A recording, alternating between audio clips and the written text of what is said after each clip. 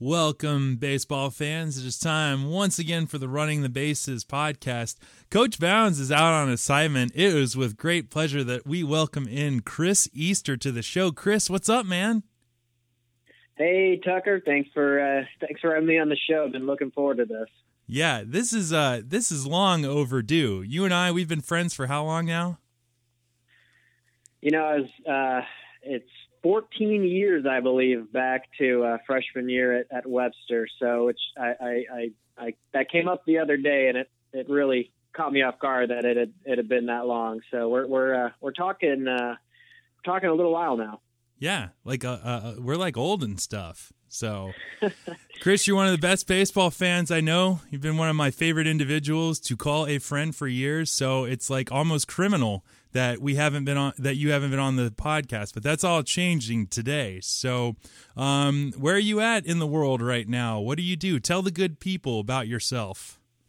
I am in beautiful Overland Park, Kansas.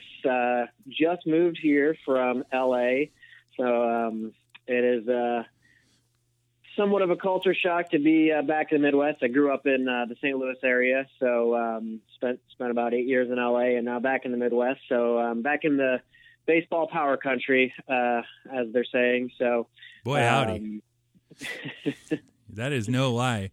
Yeah, and you are the founder and owner of themanregistry.com, a fantastic, very successful website for all the grooms out there that are looking for a male-oriented wedding registry. Is that the right description for it? Yeah, definitely. Yeah, I'm one of the co-founders of the site. We've been online going on 8 years, which will be next year will be our 8-year anniversary, and we are all things for men who are not only getting married, but also just a lifestyle, content and tips for guys in general. So, and our core focus is personalized gifts. So if you've got, a wedding coming up, you're going to, if you got to give out gifts to your groomsmen, Father's Day, holidays, that the whole gamut of anytime you need a gift for guys are somewhat tough to shop for. So we try to incorporate some unique items on the site and, provide some valuable content while we're at it. Yeah, you're also a published author. Tell us about the book that you wrote a few years ago. Yeah, we wrote, our company was lucky enough to be recognized as one of the leaders in the groom / wedding, / bridal industry. And from a guy's perspective, there's not a lot of books out there. And we were lucky enough to be approached by a major publisher, and we came out with a book that's a step-by-step guide to how to pop the question, how to plan the wedding, how to do the bachelor party, how to buy gifts, all that sort of anything a guy needs to know to get married is in the book. So it's an extension of our website in convenient book form. In convenient book form. Very nice. and where might one find this book? It's on it's Penguin Publishing. I know that. Is it downloadable on Amazon, on the Kindle, on the Nook? Find it in a Barnes & Noble? Yep. You can get it at Barnes & Noble, Nook, Kindle, iPad, anywhere, anywhere you can download a book, it should be on there. I know if you go on Amazon, there's quite a few copies available on there for the holidays, so they're stocked up for that. So hopefully we're going to sell through those. It's a popular time of year for folks to be getting engaged. So this is kind of our going into our busy season. So engagement season. If you haven't seen all the commercials, it really is a real thing. Right. Yeah. And I'm shocked to be working in this industry. I wouldn't have put myself here 14 years ago when we met. But funny, life takes you down some interesting paths. Yeah. And yet here we are. So let's get right to it. I, of course, grew up here in Atlanta, Georgia, where Running the Bases is based. And as fate would have it, I wanted to go to St. Louis to go to Webster University, whereupon I met you, good sir. So you grew up in a small town in southern Illinois, just across the river from St. Louis, Freeburg. Shout out to Freeburg, Illinois. Yeah. Got to be one of the few times Freeburg's been referenced in a baseball podcast. Right. Well, we're proud to be the first. Freeburg, Illinois. Yep, about 40-minute drive east of St. Louis, and small town. So grew up there, and if you like rural areas and country living, Freeburg is for you. Oh yeah, lots of good farmland out there. It was always a pleasure to come visit the ranch, as it were. So all right, oddly charming. Oddly charming. Lots of good wiffle ball space out there, if I remember correctly. So, and there's nothing wrong with that. Oh, yeah. Absolutely. So you are a lifelong St. Louis Cardinals fan, and I've always had to forgive you for this. So, but you grew up a Cardinals fan. You know, one of the great things about the Midwest in Major League Baseball is that this rivalry, the Cardinals, the Cubs, it's one of the best ones. It's the quote-unquote friendly rivalry, and it's just recently gotten a whole lot more real. But you're in that territory of mid to southern Illinois where you kind of pick a side. So how is it that you are a Cardinals fan, or that your family has been a Cardinals fan for so long?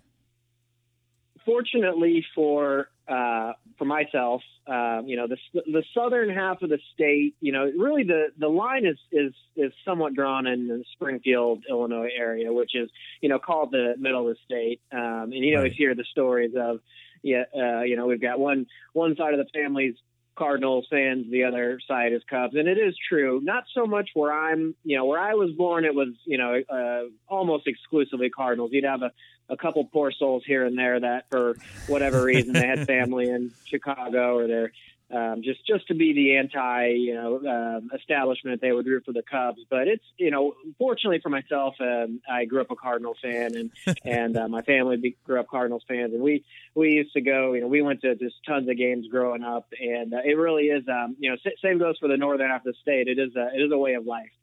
You got to kind of remove the White Sox from the equation, but it is a state that's split, almost evenly for Cubs and Cardinals. And the friendly rivalry, as you mentioned, it has been, and it's moving towards more of a Yankees Red Sox, of the early 2000s. So that's where I see it going. The friendly rivalry is great when one side is consistently winning and making the playoffs, and the other is just happy to have an excuse to be out and having some beers and watching a game. But I think you're going to see it change over the next with the Cubs. It's hard to say. We could be looking at a nice decade run here for them. So we're in the thick of it, so to speak. Yeah, definitely. You talk about the rivalry now versus when you were growing up. When you're growing up, and when I was living there and going to school, the Cardinals were so certainly the hammer and the Cubs forever the nail, except for 2003. They got like one lucky punch in there. How do you personally feel about this rivalry now? Like how this last postseason played out with them playing in the playoffs for the first time, and the Cubs' clear relevance. They're revamping Wrigley Field. They got Joe Madden. They got a competent front office and ownership for a change. They've got prospects, the rookie of the year. Arguably, they might have the Cy Young. So here come the Cubs. How do you feel about the rivalry now versus when you were growing up? Well, I'll say this, and you'll never hear this from the Cardinals, whether or not they actually thought it or not, and you may really not hear it. I'm not one of these, so-called best fans in baseball that thinks the Cardinals can do no wrong, and everyone in the system is a future Hall of Famer.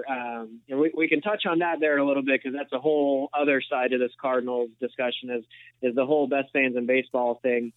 But as far as the way I see it is, I think the Cardinals needed to make a run at getting Joe Madden, and it's kind of funny to say it because you've got Matheny here, and he hasn't missed the playoffs yet, and then until this year hadn't gone into the playoffs and not won at least one series, but you see some things with Madden that you just don't with Matheny. So I worry that, obviously the Cubs are here, and all signs point to them being here to stay. But I worry that we have been surpassed, and I hope we're wrong. Wow, already. The Cubs. Well, if you look at the playoff results this year, it's hard to say we haven't. Obviously anything can happen in any given season.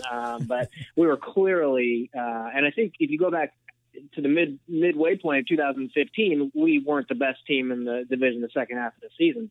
And I don't have the numbers in front of me, but the Cubs just were on a roll. And these guys are here. Everyone says they arrived a year early. Well, that means they're here for next year. You're gonna have a whole season of Rizzo and Schwarber and the whole. Chris Bryant is going to be an MVP of the league. So, and they've got money to spend too. That's the other thing that's important to talk about is, they're not done loading this roster up. You could, when you see them go out and get a David Price or a Greinke, I'd almost count on it at this point. So I don't know. I'm looking. On that point, they did give a lot of money to John Lester last year. So, and then, Greinke and or Price would be $200 million just to kick the tires. But, do you see the Cubs really sinking $300 million into two pitchers? I do. And a lot of the predictions for the off season, the national writers that are predicting who's going to end up where, a lot of them have Price going to the Cubs. Sure. I definitely think it's a distinct possibility. I think they've got the funds for sure to go after a top free agent, which would just be a nice compliment to what they already have, in the pitching rotation.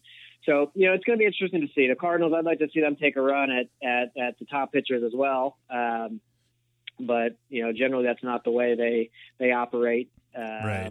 But it's going to be an interesting offseason in the NL Central for sure.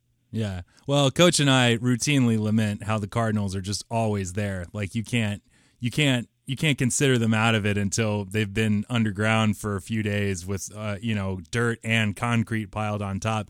And in fairness to y'all, like half of your team was injured. So if there was ever a year that the vaunted Cardinals were vulnerable, we both thought it was this year. So, but wow, so you're already a little bit worried. All right, this is good. This rivalry. You're in Overland Park, so you're now just outside of Kansas City. If baseball today was in fact organized like college football, the Midwest is the powerhouse conference.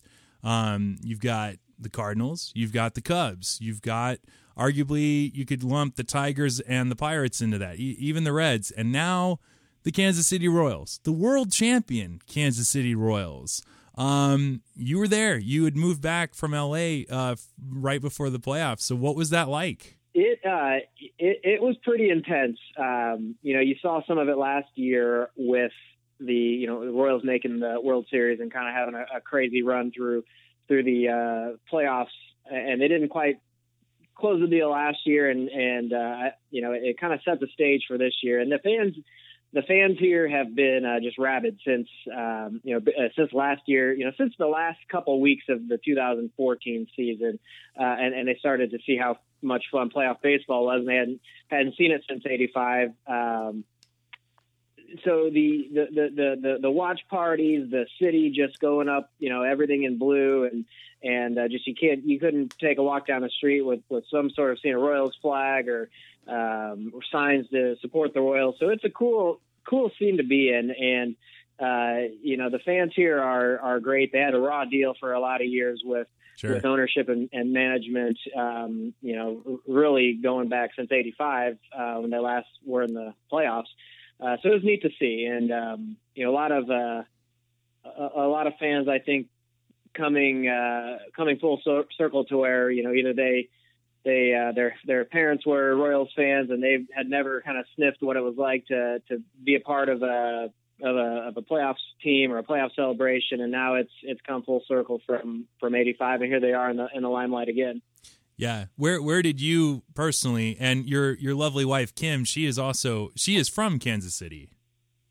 She's from Kansas City originally. Yeah. So she's a little Royals fandom, and I've tried to sway her over to the Cardinals over the years. And I think she supports them when they're not playing the Royals, but she's definitely, I have this, you've got the best fans in baseball, or so they say in St. Louis. And Kansas City, you've got a lot of the newest fans in baseball. Right. So, yeah. You like to give them a little trouble for it, for, Sure. not necessarily being loud and proud. But how can you blame them? It's, if we're being honest about it, I mean, it's kind of like the Rams in St. Louis right now. I mean, you can't deal with a historic consecutive seasons of failure and expect the fans to turn out and be out there Right. paying money and supporting the team. So it's fun to give them a little trouble for the newfound fan. But at the end of the day, Kansas City is a great sports town. Just It as you is. said, the entire Midwest right now is great for sports in general. Yeah. But it's fun to be in KC. It's going to be fun to see how this mini dynasty they're trying to start up is going to proceed over the next several seasons, because they're same as the Cubs. They're not they're not going anywhere. They've got too much young talent to kind of envision them fading away. Sure. Not as much revenue streams available to the Royals, certainly, as a Chicago Cubs. But the new Kauffman Stadium, I take it you've been there since the renovations? Did you go? Well, Yeah. Did you get to any games towards the end of this year or in the playoffs? We didn't make it to any since we've moved back. And I have been to the stadium since the renovations took place. And it's nice. I always prefer downtown stadiums, and that's a personal preference. But the way they have it set up in Kansas City is great for Kansas City. Kansas City it's a tailgating city. You've got the Chiefs, who are known for, depends who you're asking, the barbecue. best tailgate, the barbecue, The KC and that all. barbecue. That's right. Well, and that could be an entirely different podcast there, where we can discuss the St. Louis versus Kansas City barbecue scene. True. It's not only the best. It's not only the power conference for baseball, but also for barbecues. But I think Kauffman Stadium is it's unique. It's a throwback. You can't really call it a cookie cutter stadium, but it lived in that same era as Riverfront and Busch, and but it's unique and it's a lot of fun. And the tailgating, it's just a different experience at a downtown stadium. I think they made the right call when they decided to renovate both Arrowhead and Kauffman, as opposed to trying to build something downtown, just because it fits this city. Yeah, I agree. I mean, we went to a game back, I think it was our sophomore year, and it was the magical 2003 Tony Pena-led Royals that were like above 500 later in the season than they had been in, I think, 20 years. And it's just you're right on. Yeah, it's so intimate and right on top of the action, and that was even before and Dodge Buck Night. What a deal! Dodge Buck Night is one of the best deals in all of baseball. It's the $1 soda, hot dog, and popcorn. I peanuts. think popcorn. Yeah. All for one of the two. All for $1 each. A single Washington for that.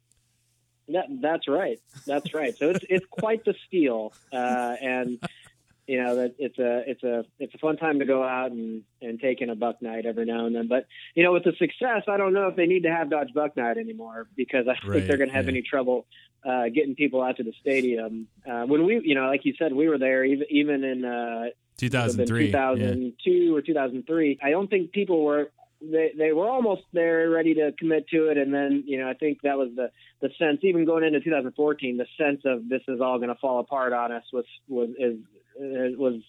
still there. So I think that's gone now, and I think the Royals fans are hopefully back for good now, because it's going to be fun to be in the Midwest with the Cubs, Cardinals, Sure. and Royals all being good. Yeah. So where did you and Kim watch some of the World Series this year, being back in Kansas City? Did you go to like the Gas House District, or is that what it's called? The one that they kept showing on the broadcast? The Power and Light District, which is in downtown Kansas City near the Sprint Center. That's where they have a lot of the watch parties for U.S. soccer, and also for the World Series. We watched a little bit of everywhere. Our place, family members' homes, and then we were out for a couple of the games at various bars. So, and it's again just craziness to see Royals fever catch on when your memory of the team is over the last decade has just been, abysmal. So it was fun to be out and about. I'm not a Royals fan, but I can appreciate the turnout there. And like you said, the Power and Light District, that place, that's where some of the Royals, I know in 2014 they would go out after the games in the playoffs, I think the clinching games, and party with the fans, which,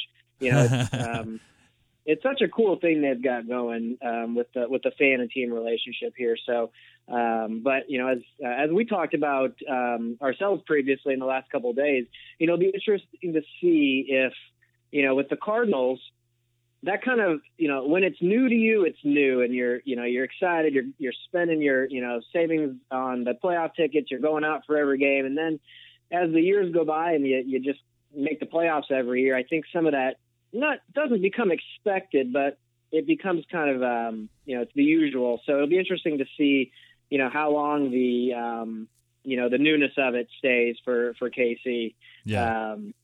Same. Well, you would know with the Braves, the same deal. Don't even get me started. It's Kansas City has this, and not just when it comes to sports or baseball. There's this infatuation with St. Louis and hating and bashing on St. Louis, and right. The people in St. Louis don't think much about Kansas City. And I grew up in the St. Louis area. I lived 5 years in St. Louis during college, and Kansas City just isn't a topic of conversation because the St. Louis people are busy comparing themselves to Chicago and trying to live up to Chicago. So, it's funny. And everyone here knows, we're flying a half Royals, half Cardinals flag in front of our house now. Everyone knows, I'm a Cardinals fan. And I always hear, people go out of their way to make take a swipe at St. Louis. And I do understand somewhat of a little brother. I've always had the Cardinals making the playoffs and being competitive, and the Royals haven't been. And you'd have the Cardinals Royals games out here where it'd be 60% red. So I get it, but then again, I don't. Well, I was going to say, you were there. I of course have such an affinity and a fondness for being in cities where championships happen. And, I was lucky that I got one of those in 95 growing up here in Atlanta. Of course, you ask any Braves fan that's been around for a while, 91 and 92 were it. We always say we won the 1991 World Series 3-4, and in fact, our parade for the Braves that year, the worst to first NL champs, I think was bigger in numbers than the Twins parade for the World Series champs. So this is like, old hat for the Cardinals. You there in St. Louis, it's like this is almost every year you can kind of look forward to this. And the whole thing about even the players going out and partying with the fans after big wins, that was the St. Louis staple around Old Busch Stadium. You'd see Jimmy Edmonds out. I think, where was it that they would all go? A lot of Cardinals players would go after the games right down by the stadium. Patios is the bar. Patios. Yes. Yep. Is that still there? Oh, yeah. Yep, they're still there. They're only open I believe they're only open during the baseball season. I don't know if they stay open year-round. I don't think they do. But that was a place Cardinals players, would go after the game, and you'd certain areas of the bar were perhaps off limits to the public. I think they had a special downstairs area for the players to hang out. But you would also you'd hear about you would hear about players and fans mingling and partying, and I think that Cardinals were bad when I was growing up, and then they made the playoffs in '96 with La Russa's first year, and then the real run didn't start until 2000. But that year 2000, it was rabid like it is in Kansas City. It was new. Winning was something that people were just really excited about, and going to the playoffs. And I think that you saw kind of the same scene you're seeing in Kansas City now in St. Louis in 2000, which again kind of started this run that they've been on. So it does fade over time. It becomes if you can maintain that consistent winning, it'll always be exciting. But the newness of it does wear off, and the base playoff tickets price falls because everyone's been spending their their piggy bank savings year after year after year on playoff tickets. It's they're not gonna, they can't do it every year. So that's one rallying cry in Kansas City is, yeah, well, it was $600 to get into the game. Well, yeah, it's your first year of being good again.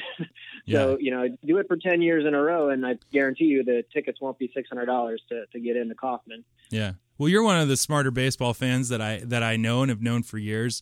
This Royals resurgence and all of these new fans that they suddenly have, because in fairness, the Cardinals, between 1992 and until 2000, they only made the playoffs, I think, that one year in 96. But you also had Mark McGwire, Paul Bunyan, before all the steroid stuff came out. And yeah, see, that's a good topic to bring up. We weren't winning in the 98 home run chase, but that I at the time that was bigger than making the playoffs. Right. Was the McGwire Sosa chase, which we can look back fondly on, even though we all know how it went down afterwards. But it was great. You can bash it all you want, but it was great for the sport at the time, and it was great for sport the needed city it at the time. Yeah, you got to dance with the devil that you know. Baseball would be in a whole different situation right now were it not for that. The building back up of fan loyalty and whatnot. But so you look at the Royals right now and this resurgence and all of these new fans and 800,000 people at the parade. There's a tremendous value of the fact that they did win one of these two. Because think back to Texas in 2010, 2011, they didn't actually win one of those World Series. So how much goodwill do you think this buys for the team? Is this World Series going to be valuable for 7 years, 10 years of this much support? Or if they don't win multiple titles and stay in it, are a lot of these fans going to go away? The people here are expecting multiple World Series out of this, at least appearances out of this, out of this roster. I think winning it is gonna keep the average fan. It's going to buy them a while. It's tough to say just exactly how long, but it's hard to win the World Series. And to get true. there 2 years in a row. The baseball playoffs are baseball and hockey are the two sports where it's a completely different sport in the playoffs, and you could have a tremendous regular season year, and as year after year after year, yep. And the game changes in the playoffs. So just to get to the playoffs is an achievement, and to win it's tough to win the World Series. Right. And I think just winning it once, I think you've seen a lot of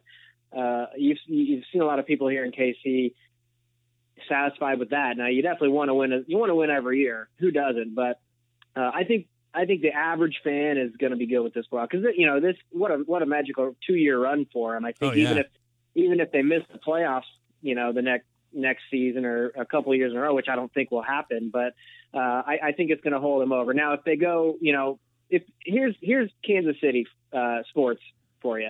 If the team's trying, if the ownership and management are trying, the city is going to support you.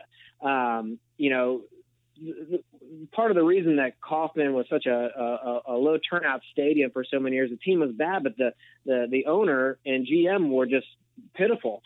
Some of the worst for a long period of time. Yeah, never committing to winning, just there to make a profit. And then you look at the Chiefs a couple of seasons ago, and they had the whole Save the Chiefs movement, and it just kind of showed the city, the fans in the city are great, but you've got to commit to putting a winner on the field.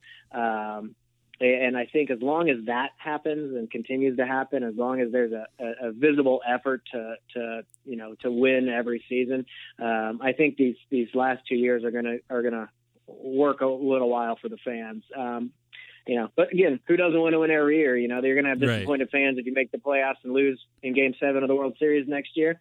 But again, just to get there twice and win it once, I think is means a lot to this city. Yeah. So you believe it really does have a certain amount of roots. What you've seen the last 2 years, and because if you were talking about it just a bit earlier, when you compare like Kansas City Royal fans versus the Cardinals fans, it is a big brother, little brother kind of thing. It's the I-70 series. You have the '85 World Series and how dramatic that was with the Deckinger call and all these things. And then, of course, ever since interleague play started, you had that they would lock horns twice a year. But the Cardinals, do they even really? Is this really registering to them? Like, we got to be careful of the Royals now. It's hard to say that that's true because it's not. It's a rivalry in that the cities are in close proximity and they play twice a year. Is it really a rivalry? I don't know. They're not division rivals. They aren't in the same league. The only real meaningful games they're going to play would require them both making the World Series. The Cubs and Cardinals are rivals. They play each other. 6 series a year. Of course, they're rivals. Kansas City, St. Louis. I don't have a problem calling it a rivalry because.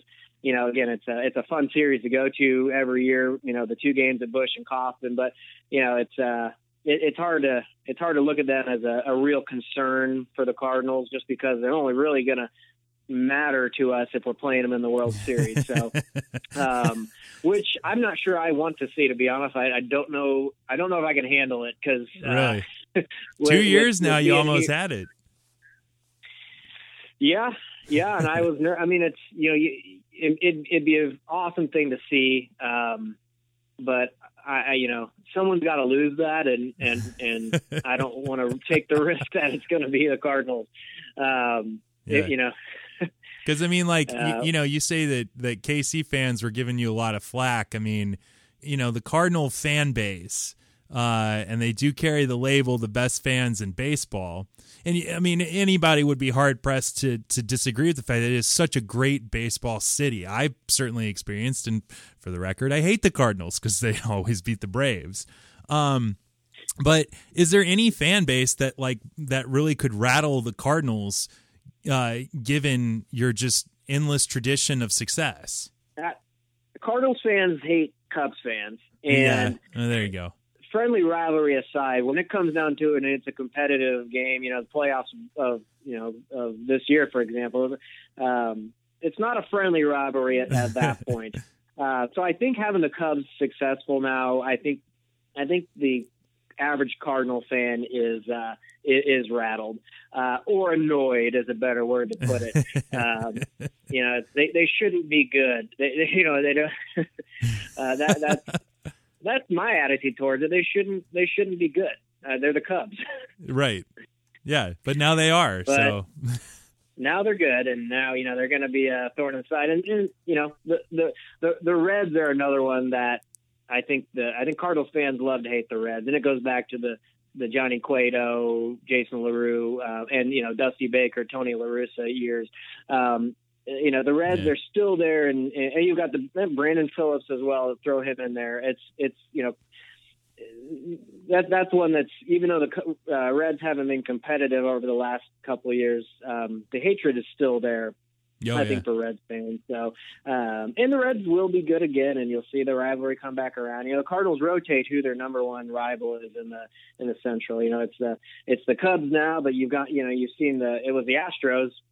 When we were in college, it was the Astros, and you had the 2 back-to-back NLCS, and then you had the Brewers, Reds, and Pirates have all kind of taken turns being the number one, rival of the Cardinals over the last, decade and a half. So, I think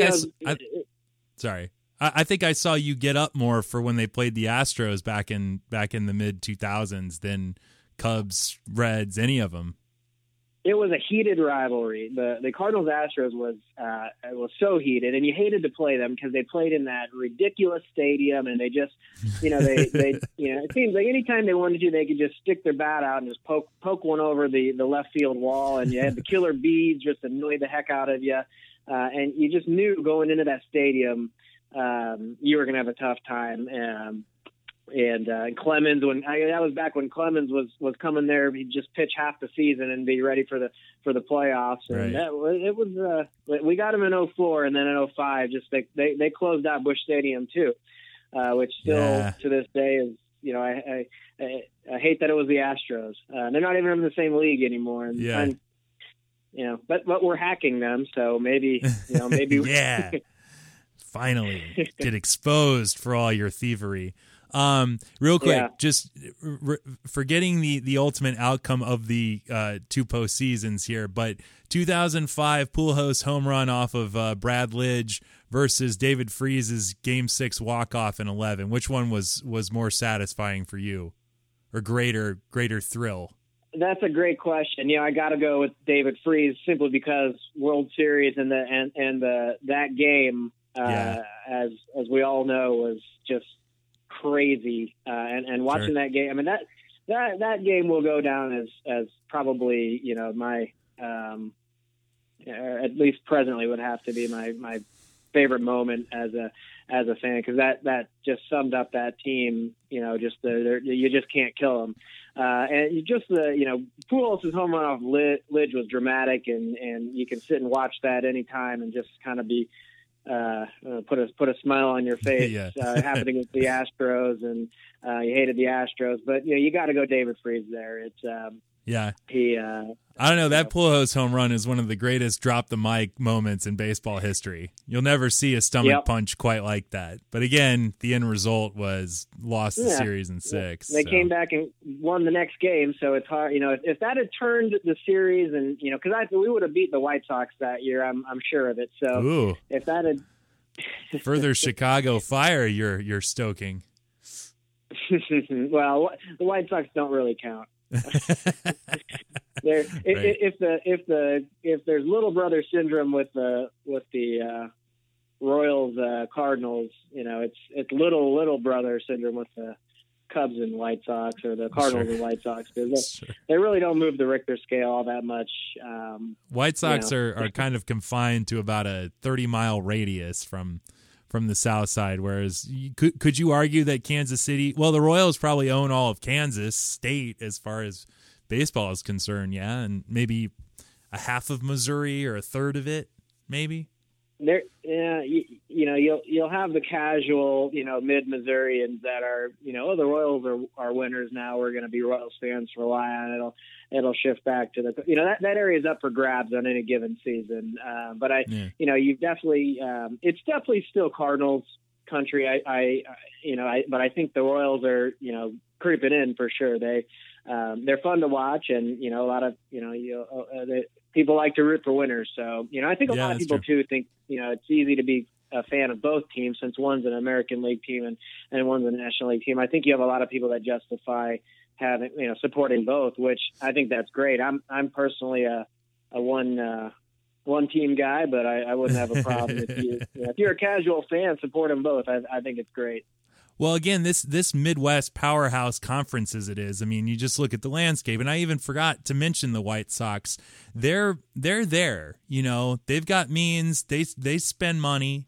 They have a little issue like keeping talent there or developing talent like the Cardinals. I mean, no one's like the Cardinals when it comes to, I think y'all just, create prospects out of some sort of weird science laboratory underneath the arch or something. I'm convinced that's the only way we have the Grigicks and the John Jays and Matt Carpenters of the world. But we'll leave that alone for a second. But so the Cardinals, the Cubs, the Pirates, all in the World Series, all in the playoffs last year. Arguably one of the strongest top to bottom divisions in the last 50 years dating back to divisional play. You got the White Sox in that mix. You've got the Royals in that mix. The Tigers are always ready to reload. So describe that energy. Do you feel like the Midwest is maybe getting just dessert, or it's due now, considering the long-standing East Coast bias? And then also, you were living out west. Well, what was that like compared to being in the Midwest for baseball? Well, I'm glad I moved back when all when all the teams are good. It's going to be fun fun to watch. As I said, over the next couple of seasons, because you expect them all to stay competitive, and even throwing, like you said, the Tigers and the Pirates, and the White Sox they're always lurking. They're never. You never can write them off at the beginning of a season, so they're always in the mix. So and the Twins even. How about the Twins last year? Serious push this year. Yeah. And that's a stadium I really want to get to. Part of part of the good thing about being back in the Midwest now is you can go to a lot of these stadiums that I haven't had a chance to get to yet. I'd love to get up to see Target Field.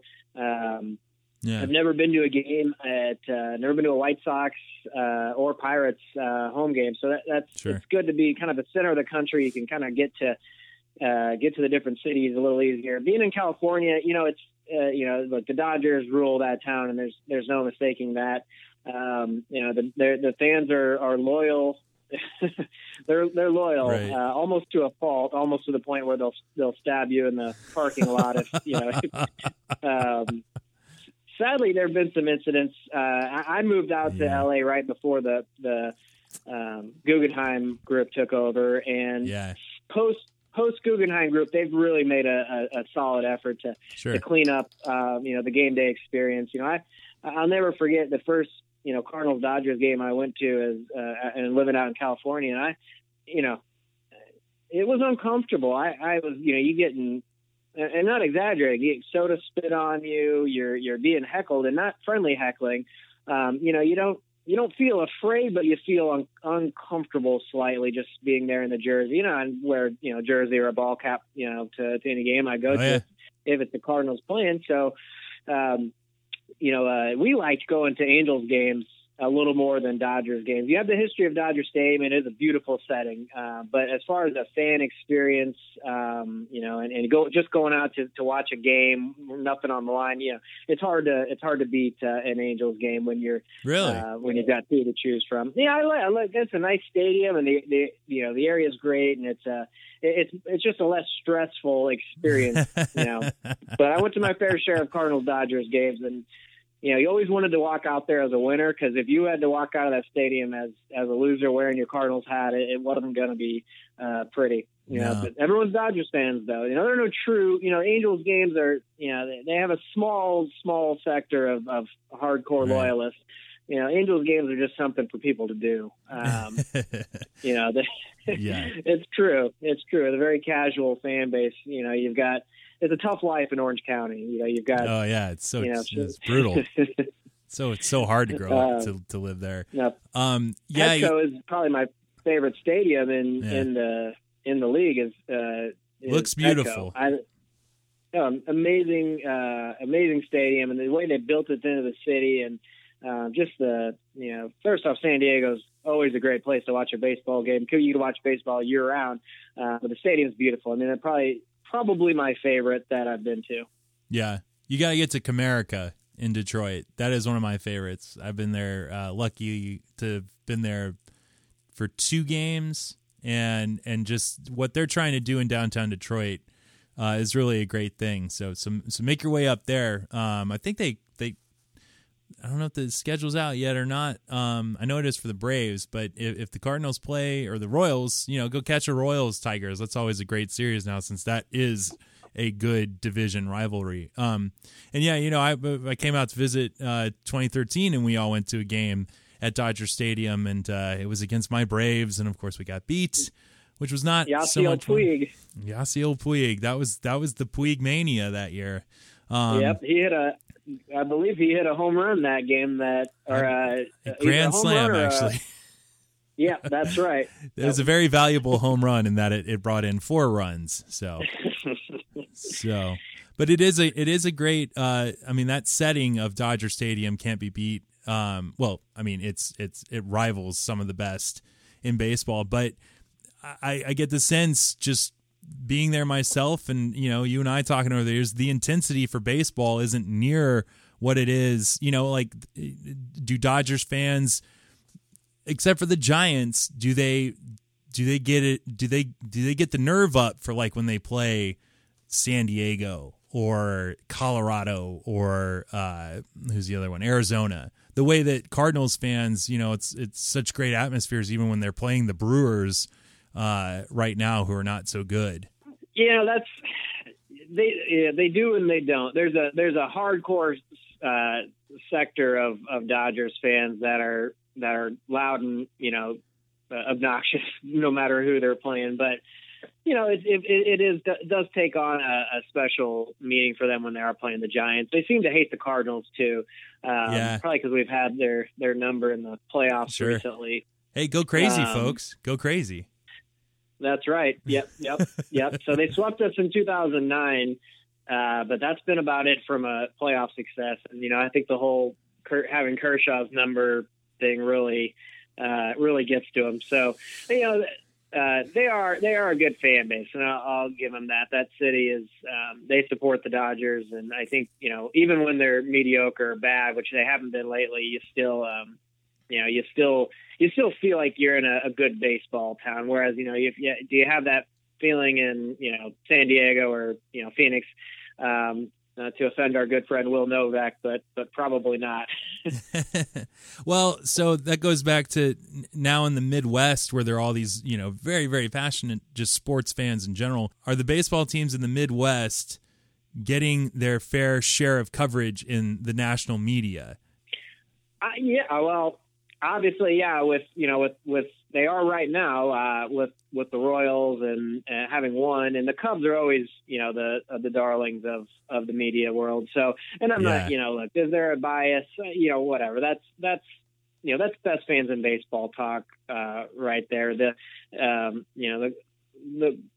I just don't pay attention to any of the East Coast West Coast bias. Your team's good, you're gonna be covered, and if you're not, who really cares? Because it's the cream rises to the top. So I think right now the Royals are I think Kansas City is being discovered as a hidden gem of cities in the U.S. partially because I think the Royals resurgence and just the fan the outpouring of support for the team is being talked about nationwide. So it's easy to sit there and say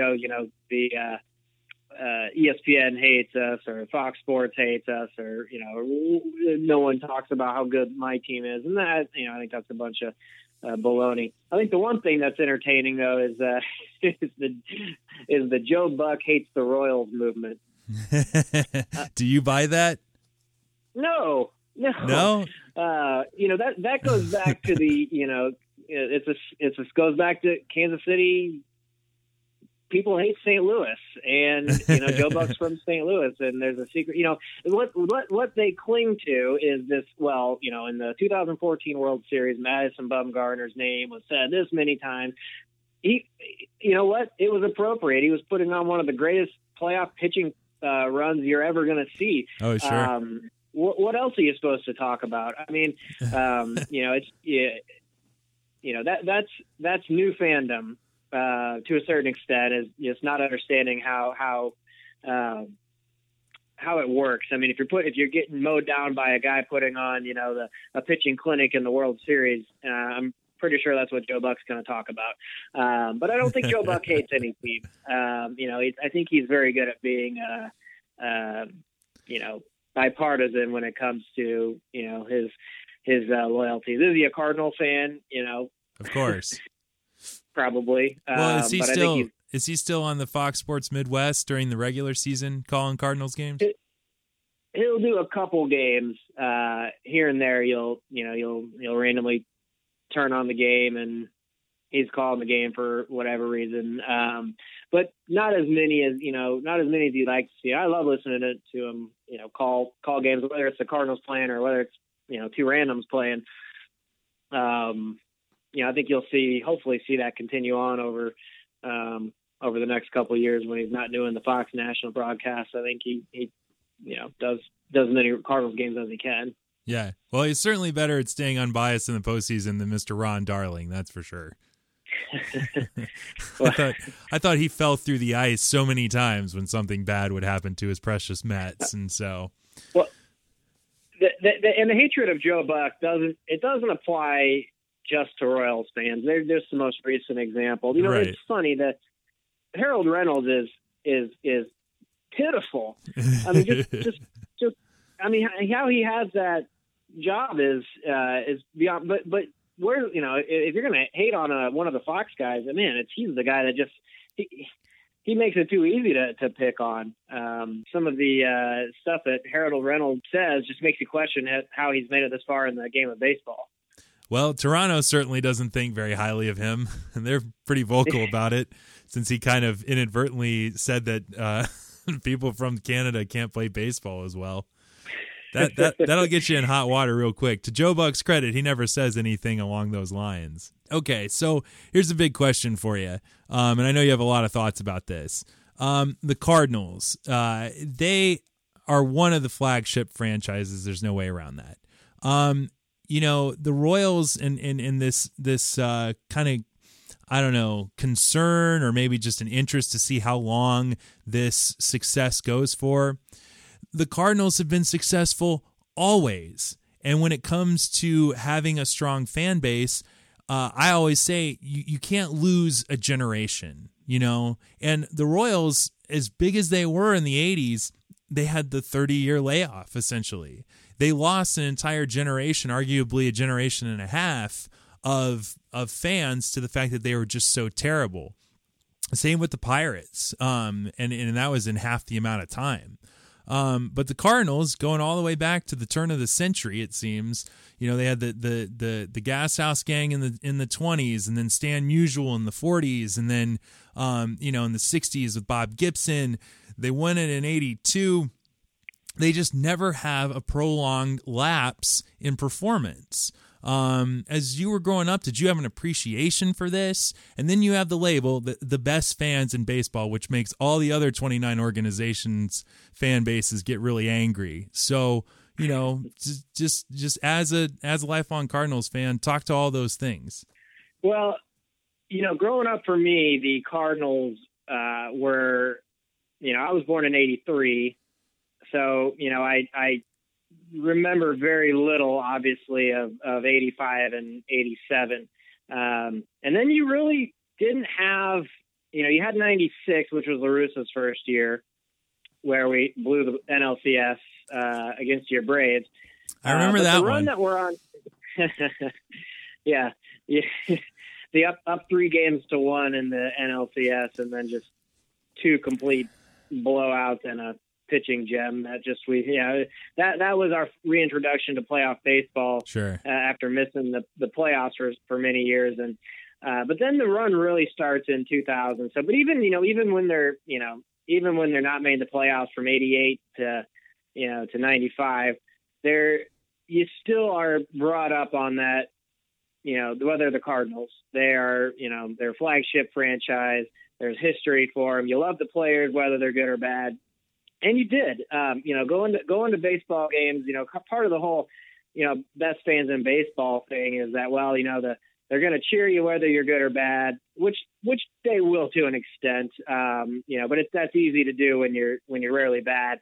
You know, the best fans in baseball the Cardinals started that themselves as a marketing ploy. And I don't know what to say, whether it's had the success they wanted or whether it's kind of backfired on them a little bit. You know, the Cardinals started using that in their marketing. And I remember that's the type of thing, you know, growing up, you'd see on the pocket schedule, you know, the best fans in baseball. And then the media understands there's, you know, starts to pick up on it. And, you know, they start using it as, you know, just part of the broadcast whenever the Cardinals are playing. I think the Cardinals have this reputation now for the Cardinal way and playing the right way. And, you know, I think that's been forever too. That's been forever. Yeah. The Cardinal way goes back to the invention of the farm system. So it's easy fodder to use against, you know, to use on hating the Cardinals. But at the end of the day, you hate the Cardinals because, you know, they win. They're there every year. You know, from 2000 to 2015, you know, you've had 4 seasons. You've missed the play 03, 07, 08, and then 2010, and that's it. you've been there, and most of those years you've been in the NLCS, and it's just, people get tired of seeing the same team over and over, and some of the ways we've won too with just always see, I always seem to be in the right place at the right time, which is easy to hate on. With like you said, the Pujols home run off a Lidge is a game they should have lost. The big comeback win against Washington in the 2012 NLDS and the 2011 comeback. I mean, I can see why other teams hate the Cardinals. There are those Cardinal fans though that, and I'll say it. I mean, and I like to look at things from a, not with my Cardinals colored glasses on. There are other fans that actually do believe they're the best fans in baseball. And I think, look, every player in our farm system is not a future Hall of Famer, but if you talk to a lot of Cardinals fans, and they'll try to sell you on, Tommy Pham, who's a fine player, but why he should be penciled in as a starter for next year. So any player in our system is, somehow viewed as this can't miss prospect. And it does get a little annoying because I think our run of success has kind of confused some of the fans. And here's a perfect example is the NL Rookie of the Year voting. How you've got the outrage at Piscotty or Grichuk didn't win. Oh, that's ridiculous. It's absolutely ridiculous.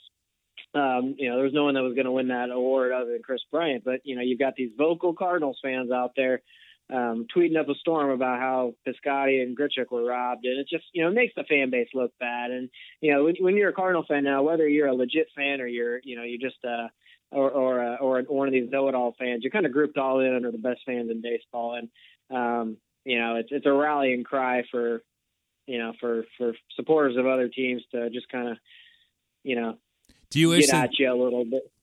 Sure. Do you personally buy it? Do you like it? No. Is it the best baseball town in America? I don't know. Maybe it's a great baseball town. Kansas City's a great baseball town. I mean, look at it. I mean, 800,000 people went to their parade. Yeah. I think that's more than were at either of the Cardinals' recent parade. You could make the argument Kansas City is the best baseball. I don't know how you judge things like that. Are you the best fans in baseball? What criteria do you judge that on? How many tickets you sell a year, or how many, I don't know who has more fans. I mean, if you look on Twitter, I think the Cardinals have.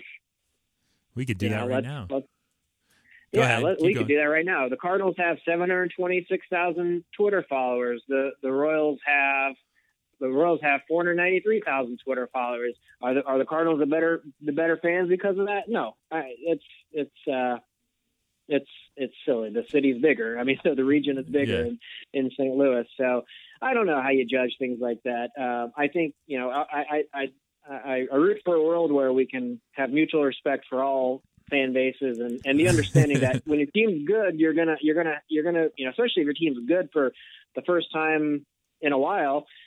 Yeah, you're going to have a great, excited, enthusiastic fan base that's going to bring 800,000 people to the parade. When you make the playoffs, 10 out of 14 years, it's probably died down a little bit. And that's it's a fun argument. We could sit down and come up with a criteria of how we would judge the best fans in baseball or the best baseball city. Sure. I do think baseball is ingrained in St. Louis. So I think when people think of St. Louis, they think of baseball. When people think of, when they think of, I don't know what the example. When they think of Kansas City, I don't know if baseball is the first. It's coming for sure, but I don't think it's the first thing. I think people think of barbecue, or it's the city of fountains, or even the Chiefs. I mean, it's always been a Chiefs town, and just recently it's become a Royals town. So, I think maybe you would start there and say, what are the cities that when you hear the city's name, you immediately think baseball? St. Louis is number one on the list, or near the top of the list. Boston is probably on that list too. Sure. I don't.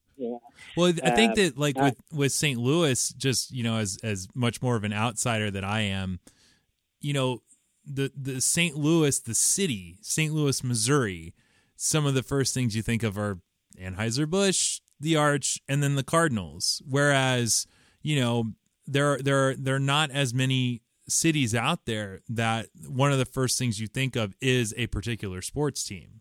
Even New York. New York has all these other definitions that come before it. The Empire State, the greatest city in the world, the city that never sleeps, so on and so forth. The St. Louis really does have this thing where, it's the gateway to the West because there's beer and Cardinals baseball there. So, personally speaking, look, I think there's nothing like going to a Cards game in the summer, grabbing a beer before the game, going in, watching the Cardinals beat whoever they're playing. Look, but I'm a Cardinals fan.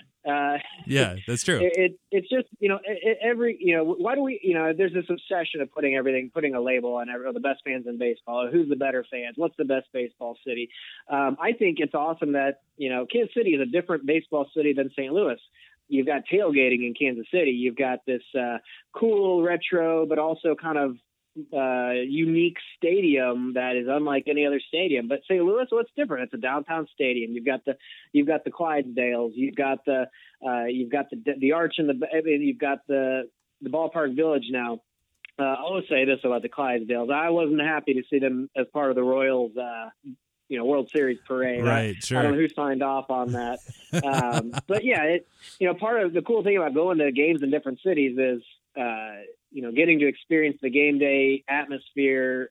We went to several Braves games, and I look forward to going to more at the new stadium, which for whatever reason they're building a new stadium. Right. Yeah. Well, we needed it. Yeah, because Turner Field was just so old and decrepit. So it was unsafe. It was unfit for fans to to be associated with. I don't know how you put up with it for how many years you did. Oh, but, it was painful to say the least. I mean, clearly I didn't enjoy Braves baseball during the Turner Field years. How could you? Hey, by the way, uncivilized is the word that comes to my mind. Oh yeah, totally. Hey, by the way, so the Cardinals 762,000 Twitter followers. That's 500,000 more than the Cubs. And then the only teams that have a lot more are the Giants, and then the Yankees, of course, with 1.3 million, and the Red Sox. So they kind of they're middling around, I guess, on the Twitter spectrum. So did you say the Cardinals have more than the Cubs? They have more than the Cubs. You heard it here first. That surprises me. Yeah. Cubs currently just have from the sheer volume, from the sheer number of. Well, there you go again with the dedication, though. I mean, there's 715,000 Twitter followers for the Cubs, 726,000 for the Cardinals. But I'm willing to guess that the greater percentage of the Twitter followers for St. Louis are in St. Louis. And it's more of a dedicated thing because the Royals only have about 400,000, but that's essentially the whole population there. And I think if maybe some of your third and fourth generation Cardinals fans who are still alive knew how to operate Twitter, that number would go up considerably. So let's see here. All right, so last 2 years. We were so close to an I-70 series. If you had to do a draft right now and you could only pick players from the 2015 Royals or the 2015 Cardinals, the opening day projected lineup, because half the Cardinals were injured come September, what lineup would you come up with? That's a fun little exercise, and I'm glad you brought it up. Someone posed the question recently on social media, how many Cardinals would even crack the starting lineup of the Royals? And so I got, I got to thinking what that 25-man roster would look like. And, in the starting lineup, at least, I only really have two Cardinals cracking the lineup. And it does not even include Yadier Molina. When I thought about it, I was looking more towards 2016 and what that lineup would look like. And and you've got to take some liberties there. Who's going to re-sign and who's not. Right. I keep Hayward on the roster. I don't know. I don't know if they're going to re-sign him. I think it's probably less than 50-50, but for the sake of getting another Cardinal on the roster,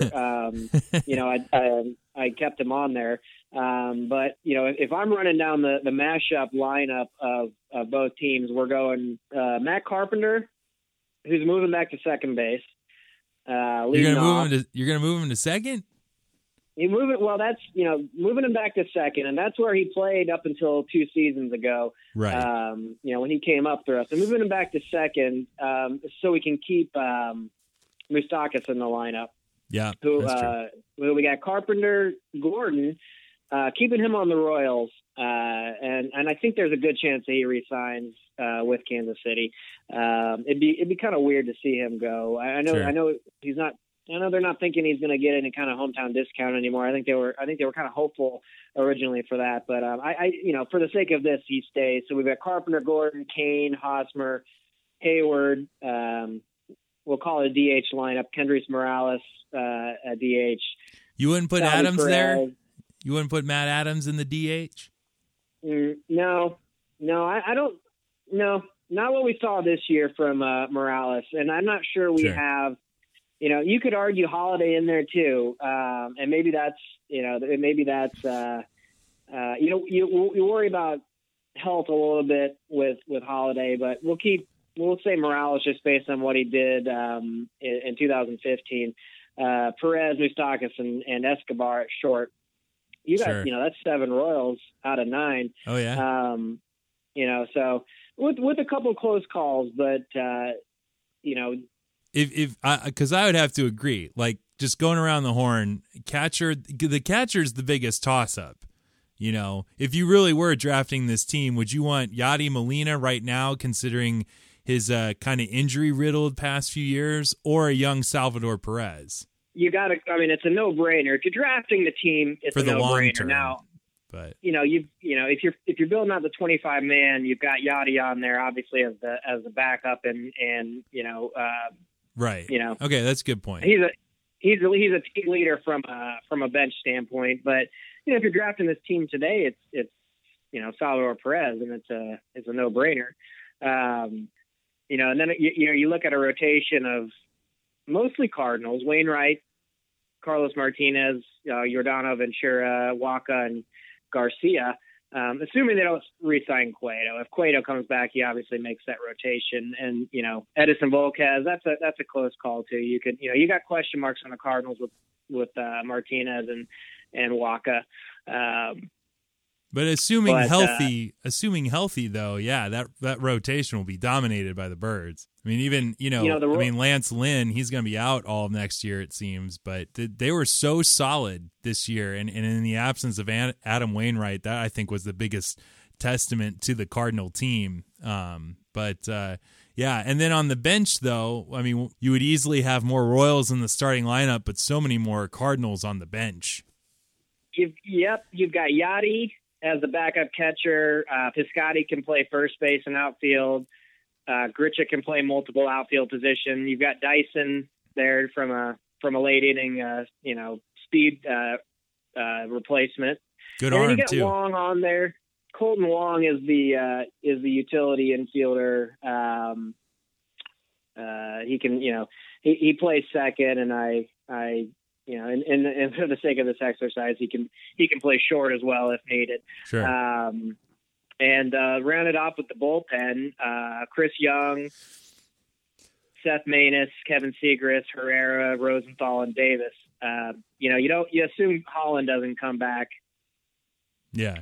For the Royals, I don't know where that stands post injury for him, but Herrera, Rosenthal, Davis is a nice little 7, 8, 9. Oh, sure. To close out games. And with this team, you really, the bullpen is, you could even probably add an extra bench player and take an arm out of the bullpen, because I'm not sure this team's going to need 6 arms. But you got Chris Young in there. You can start games as a fill-in starter. So you're looking, if you're drafting the All Missouri Croyles or Cardinals, whatever you're going to call them, you've got a pretty solid looking roster. And it's a couple of the positions up for debate too. It'd be a fun exercise to put out on the Running the Bases Facebook page and kind of see what rosters everyone can come up with. Is Holiday on the roster? He's probably the one omission that makes me think twice, but I'm just not sure I trust him from a health perspective anymore. But you can say the same thing about a lot of these guys. I don't know. It's a fun exercise, and boy, if only that it was a reality, we'd win the next 5 World Series in a row. Yeah, sure. Yeah, that'd be a good one. Rivalry mashups. That's a good idea. I'll give you a cut of that. But all right, so that's cool. And yeah, of course, bullpen goes to the Royals. Given this, though, let's say that these two clubs met in the separately now met in 2016 World Series or even 2015 or 14. Who do you think would have had the upper hand? The Cardinals had made it in against the Royals. Who do you think wins that series? The I-70 version 2. Well, you got to hope the Cardinals do to even out for having should have won in '85. But it's hard to say the Cardinals would have beat anyone based on their showing against the Cubs. I think the Cardinals just had run out of gas. Look at the pitching carried them through the season, and it just wasn't there anymore at the end of the season, into the playoffs. It's hard to say they could have maintained contain the Royals lineup. I'm just not sure I see it. I think it would have been a fun series. I think the Cardinals would have won more than one game in the series. It's tough to say. If Wainwright supposedly was going to start Game 5 in the NLDS, if they'd gotten to a Game 5, would he have been able to actually start a game if they had moved further through the playoffs? Maybe that changes it. I question that just from a stamina standpoint. But, I think you can never count the Cardinals out, except when they're playing the Cubs in the 2015 NLDS. But I think the Cardinals would have struggled which is why I'm glad it didn't happen. I think the Cardinals would have struggled to beat the Royals in 2015. Because even healthy, without all those key injuries, they're essentially the Mets. And the Royals would have just hung in long enough and got to your bullpen. So yeah, well, most likely the Royals proved themselves. They're impossible to beat. They're impossible to beat in the playoffs the last 2 years. You look back at just 2014 wild card game and 2015 game 4 against Houston. I mean, it never should have happened. We shouldn't even be having this conversation. Right. If John Lester of all people can close the deal, or and then man, if the Astros just don't completely, Carrera not fielding that ball. I mean, we're not even having this. That's how. I don't want to call it a fluke. They're a great team. They deserve to be where they are. But talk about just man. You think the Cardinals have gotten lucky over the years? I mean, just with comeback wins and things breaking their way, everything breaks the Royals' way. Yeah, but you got to put yourself in this situation. So the Royals are a good team. They're good enough to be in that situation. So you can't really call them lucky, because a lucky team is, you put the Brewers in the playoffs this year, and they go on a lucky run and win the World Series. Well, that's luck. They didn't earn the right to be there. The Royals are good. I'm glad I don't have to answer your question of I'm glad we didn't see. I don't know. Like I said before, I'm not sure I want to see a I-70 World Series, because someone has to lose it, and I've got friends and family on both sides, and I don't want to take that risk of being the one on the side that loses it. All right, real quick, what would be more difficult to stomach? Royals beating the Cardinals in an epic World Series, or the Cubs winning a World Series? Oh, that's a great question. What would be more difficult for me personally to stomach? For you personally, yeah. It would be the Royals beating the Cardinals in a close series, because I live in Kansas City, and it's a rivalry between friends and family, and I'd have to go hide away for until December after that series. And I can't imagine a 7-game World Series and it's, an extra inning win for the Royals, and just how dramatic. And I don't want any piece of it. I don't want the option of it happening. That's why I don't want the I-70 series to happen. And, I would enjoy it. Look, at the end of the day, if it happens, I have no control over it. And that's the best thing you can do as a fan, is say, I have no control over it. I have no control over the outcome. If it happens, it's going to happen, and I'm not going to sway it one way or the other. And it'd be fun to go to a game in St. Louis and go back to Kansas City and to see a different game in that World Series. And it'd be fun, but someone's got to lose it. And I'm frightened of the possibility of that would be the Cardinals. Yeah, at this point, or certainly had they matched up this year. It's interesting about the quote unquote greatest fans in baseball. You could have made that argument about Philadelphia, between 2006 and 2013, they had the longest consecutive sellout streak regular season of any team in baseball history or something like that. Now they have a couple of down years, really down years, and the stadium's half full. So, but I think the one team that might be the luckiest would be the 2007 Rockies. Baseball is an odd thing. You really have to put the pieces together to be, not only successful and into the playoffs, but then to make it to like an NLCS, ALCS World Series. Football, you can really get lucky. Really, I mean, you get a team you get a good team on the wrong day, any given Sunday or Saturday in January, you can win that and even get to a Super Bowl. But baseball, it's a lot more difficult. But I'd say the 2007 Rockies, I don't know, maybe the Marlins in 2003. That was just kind of lucky, but you never really know what to make of the Marlins when they're successful. Well, the Rockies, didn't they?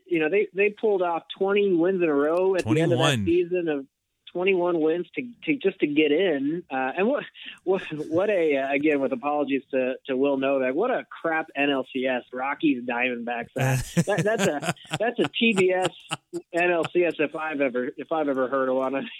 Oh yeah. Yeah, I think the only thing that sorry, Will, with apologies, I think the only thing that would be worse is if like Tampa Bay played, I don't know, if Tampa Bay played Minnesota in the ALCS, like would that be worse in theory?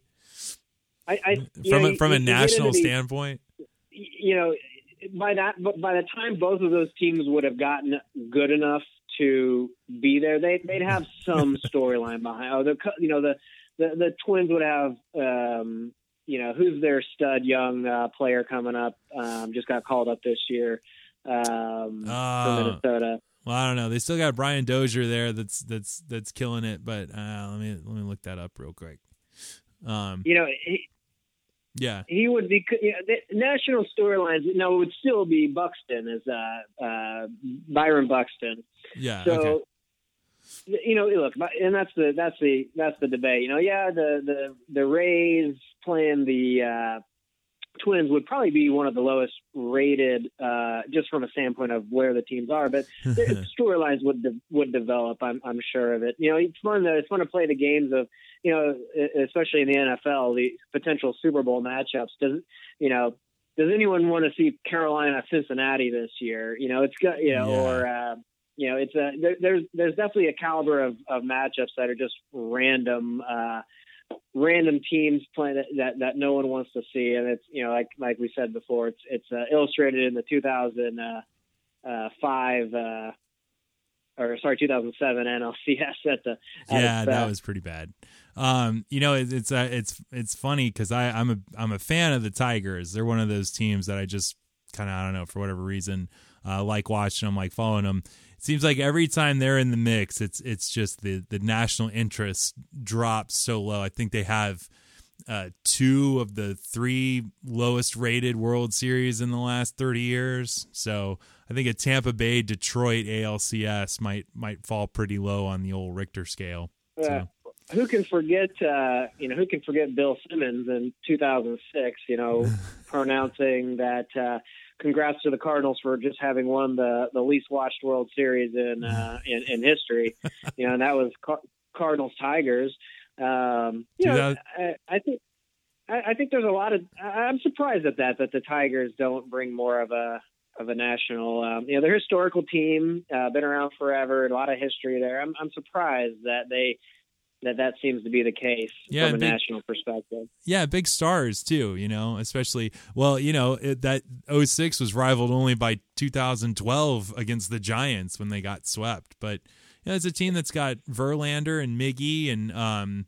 They had this three-headed monster last year with Price and Scherzer, but they got big stars, big faces of the game that grace, video game covers and the like. But yeah, it's bizarre kind of when they get to the postseason, the interest wanes. So all right, so look into next year, and then I know you got to get back to your regularly scheduled life. Looking ahead to next year in the Cardinals, what do you think of the offseason for the Cardinals? What moves do they need to make to stay competitive with the Cubs and Pirates in your division? And then what of Matheny? Your thoughts on Mike Matheny and how he's done thus far? Yeah, I mean, look, the Cardinals they're always going to be in the mix with the way that the organization is currently set up. Mozeliak is one of, if not the top general managers in the league. Matheny's going to win 90 to 100 games with the players he's being provided. My fear isn't that the Cardinals are gonna fade off. I said before, I think it's, and I hope I'm wrong here. I think you're looking at a Cubs division here.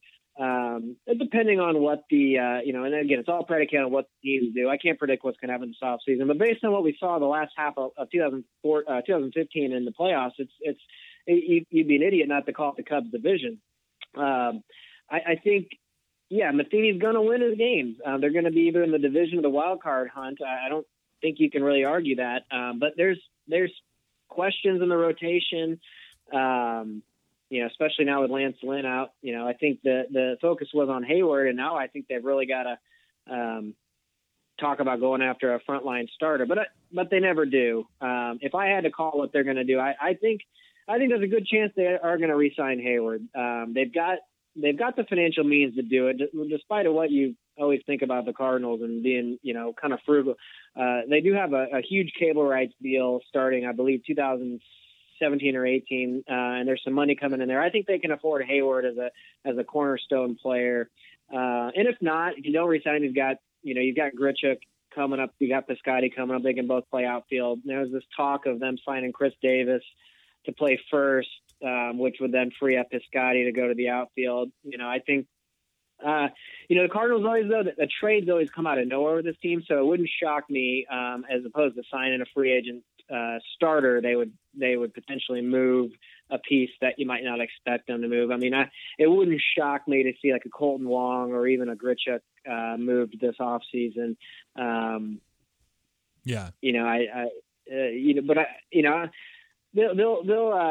do what they always do. I know we're talking. They'll sign like a J.A. Happ or a Doug Fister off the scrap heap and, turn him into a 20-game winner. It's just come to be expected. Right. But, they're going to be in the mix. You mentioned Mike Matheny. I like Mike Matheny. I think he's I respect the guy as just a baseball guy, and he's done a lot for the game, especially when it comes to like concussions on players. He's outspoken in that regard, and I respect that.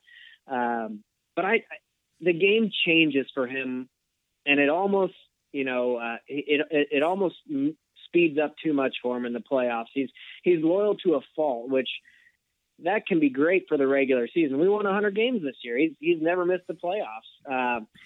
But you look at the playoffs. You look at Bruce Bochy or Joe Madden, who Matheny has lost to both in the playoffs. And that's it, actually. Bochy twice. Yeah. Yeah. No, he lost to Farrell in Boston. We lost the 2013 World Series. But he's lost to Bochy twice, Madden, and obviously the World Series with the Red Sox in 2013. But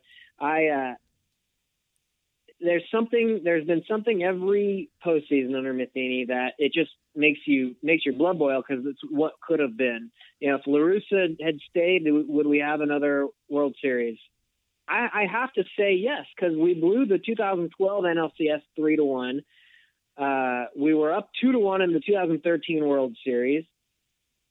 Last year who knows? I mean, we did lose 4-1 last year, so maybe that's the one we actually should have lost. But look, this is my fanship coming out. I think we'd have one more. I hate to say it because I like Mike Matheny. No one in the whether or not the thought actually happened in the organization, I think they should have taken a hard look at Joe Maddon. Grew up a Cardinals fan, right? Yeah. And I know that's a tough decision to make, to fire Mike Matheny after his success, and it wouldn't, it's something that wouldn't have happened. But I'm saying it should have happened, because I think with Maddon you're getting a true pure strategist, and with Matheny you're getting a player's coach. And I'm not the only one that thinks that way in St. Louis, and I'm happy to win 100 games every year. But man, you're in it to win it all. And yeah, I question, he's gotten better. Is the problem. He gets a little better every year, but he's done some real head scratching stuff in the playoffs in his first 4 years in the playoffs. And, well, you kind of said it. We were talking the other day before doing this that. He's too loyal when it comes to the postseason. Like it's like I think you might have even just said it earlier, but yeah, it seems like when it gets into the later innings and it comes time to make the bold move, he doesn't do it out of loyalty. Having Rosenthal still in the bullpen in 2014, and he doesn't seem to grasp that in the postseason you have to win today. Terry Collins, he did that same thing with the Mets. I mean, the why Noah Syndergaard wasn't available out of the bullpen in Game 5, who knows? He wasn't ready to win today, and thus, could have. I mean, what, the Mets were ahead in 3 of the 4 games that they lost in the 8th inning. So, but yeah, I mean, it seems to me that Matheny is still lacking that. Do you think that given a few more years, perhaps he'll develop more of a killer instinct when it comes into October? Because certainly Joe Maddon knows that, like, if the game's on the line in the 6th inning, that's when you bring in your closer. He's old school Casey Stengel and even Sparky Anderson on that. I hope he does. You got to win today to play tomorrow, and look at La Russa in 2011, the way he ran that bullpen in the playoffs. I think he really understood that. And I think Matheny, I think he will. I mean, come on, at this point, like, when you evaluate your performance at the end of the season, and it's right there. Every season it's right there, and he's got to recognize it as an area where improvement is needed. But, you hit the nail on the head. And as we talked about before, he's a loyalist. And, and then this year with Jaime Garcia, it's like he doesn't, the quick trigger just isn't quite there yet. I hope he does figure it out. As a fan speaking, I'm sure to the rest of the baseball world, they hope he doesn't figure it out. No. It's just keep going with those regular season wins. We're fine. Yeah. Well, I do agree that, I think of the moves that they may make this off season. And we're going to get to, Coach and I will get to them in our hot stove tour a little later on. But they have, let's see, who do they have? People like Pete Kozma. John Lackey declined the qualifying offer. Would you miss him if he doesn't come back? Nah. Look, he had a great season, but he played for cheap this year on a 1-year deal that was really only kicked in because of his previous Tommy John surgery, and there was some contract language that made him play for the league minimum. I think he's looking for a 3-year deal. So you talk about a 3-year deal, man, for a guy that's already 37, I'm not ready, especially with our young arms are there and hopefully there for the long haul. I'm not going to miss John Lackey, because you're not going to build around John Lackey. If you're going to give a big free agent pitcher deal, let's build around a guy that's going to be there and be in his prime. Lackey had a great season and a real solid, game 1 start in the NLDS, but man, you just can't keep going back to the well with an aging pitcher. Oh yeah, and the Cardinals, that would be out of their character. They don't make moves like that. They're always, that might be the most infuriating thing as a very much a non-Cardinals fan at heart. Though I do respect them, as I respect anybody who plays the game of baseball, but they just never seem to make the bad trade or the crippling free agent signing. Even Tino as Martinez was the last. Was the last bad one. Yeah, and maybe in theory the drafting of J.D. Drew, but you took care of that pretty well. So yeah, I'd say we did okay on the J.D. Drew trade. The Indian result. We've got an interesting. We've had some interesting trades with the Braves over the years. Yeah. Now this last one though is kind of interesting. I mean, if Hayward doesn't sign back, then essentially you traded away Miller and then potentially another great pitcher in what's the other kid's name? Tyrell Jenkins. Yeah, Tyrell Jenkins. So hey, maybe we get one in there on you for a change. So we'll see. But I do hold that the most valuable piece of the 2016 St. Louis Cardinals won't be there until about June. And he'll have a name that does not belong on any single marquee, It'll be John Q. baseball player or something. So Yep. Some out of nowhere guy. Yeah. Yep. Well, Pete, they're going to do whatever they do in the offseason. It'll be interesting. You can always say that about the Cardinals. So I think you'll sign a. Yeah, there'll be a splash, and it'll and maybe an unexpected trade. But it's that fun time of year now where we all get to play GM and I look forward to kind of seeing how it all unfolds. Sure. Well, all right. Well, Chris, God bless. This was great. So great to finally get you on the show, man. So anything to plug about your website before we let you go? For sure. Yeah, we so the holidays coming up, so a lot of dads, brothers, boyfriends, husbands in need of an awesome gift. I think themanregistry.com is a great place to check out for those gifts. We've got barware, sports, licensed sports gear, accessories, anything a guy needs to fill his repertoire of cool stuff we've got. So it's a fun job that I get to do, kind of testing out all the latest and greatest in cool gifts and gadgets, and we've got it all on the site. So I think your listeners should definitely head over and check it out. Yeah, I mean, these gifts, they don't just have to be for weddings. I mean, they can be for this time of year, birthdays, yeah. What is the best-selling item on themanregistry.com as of now, or right now? You know what? Right now, currently, we've got some, and I'll keep to the baseball thing. We've got some handmade marble coasters.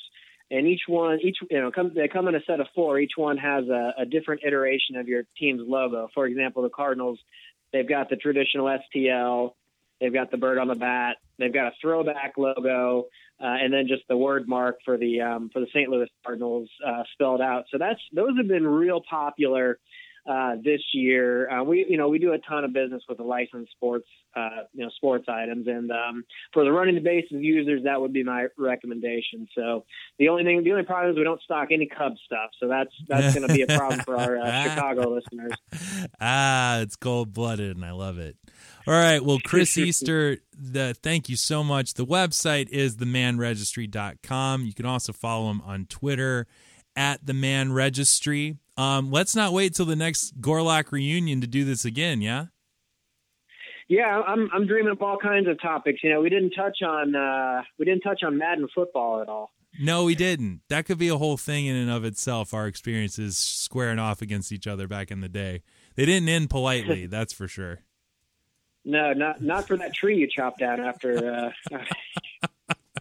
Yeah, I think you were the customer of the month in PlayStation 2 controllers down at the Slackers video game store. So I had they knew me by name.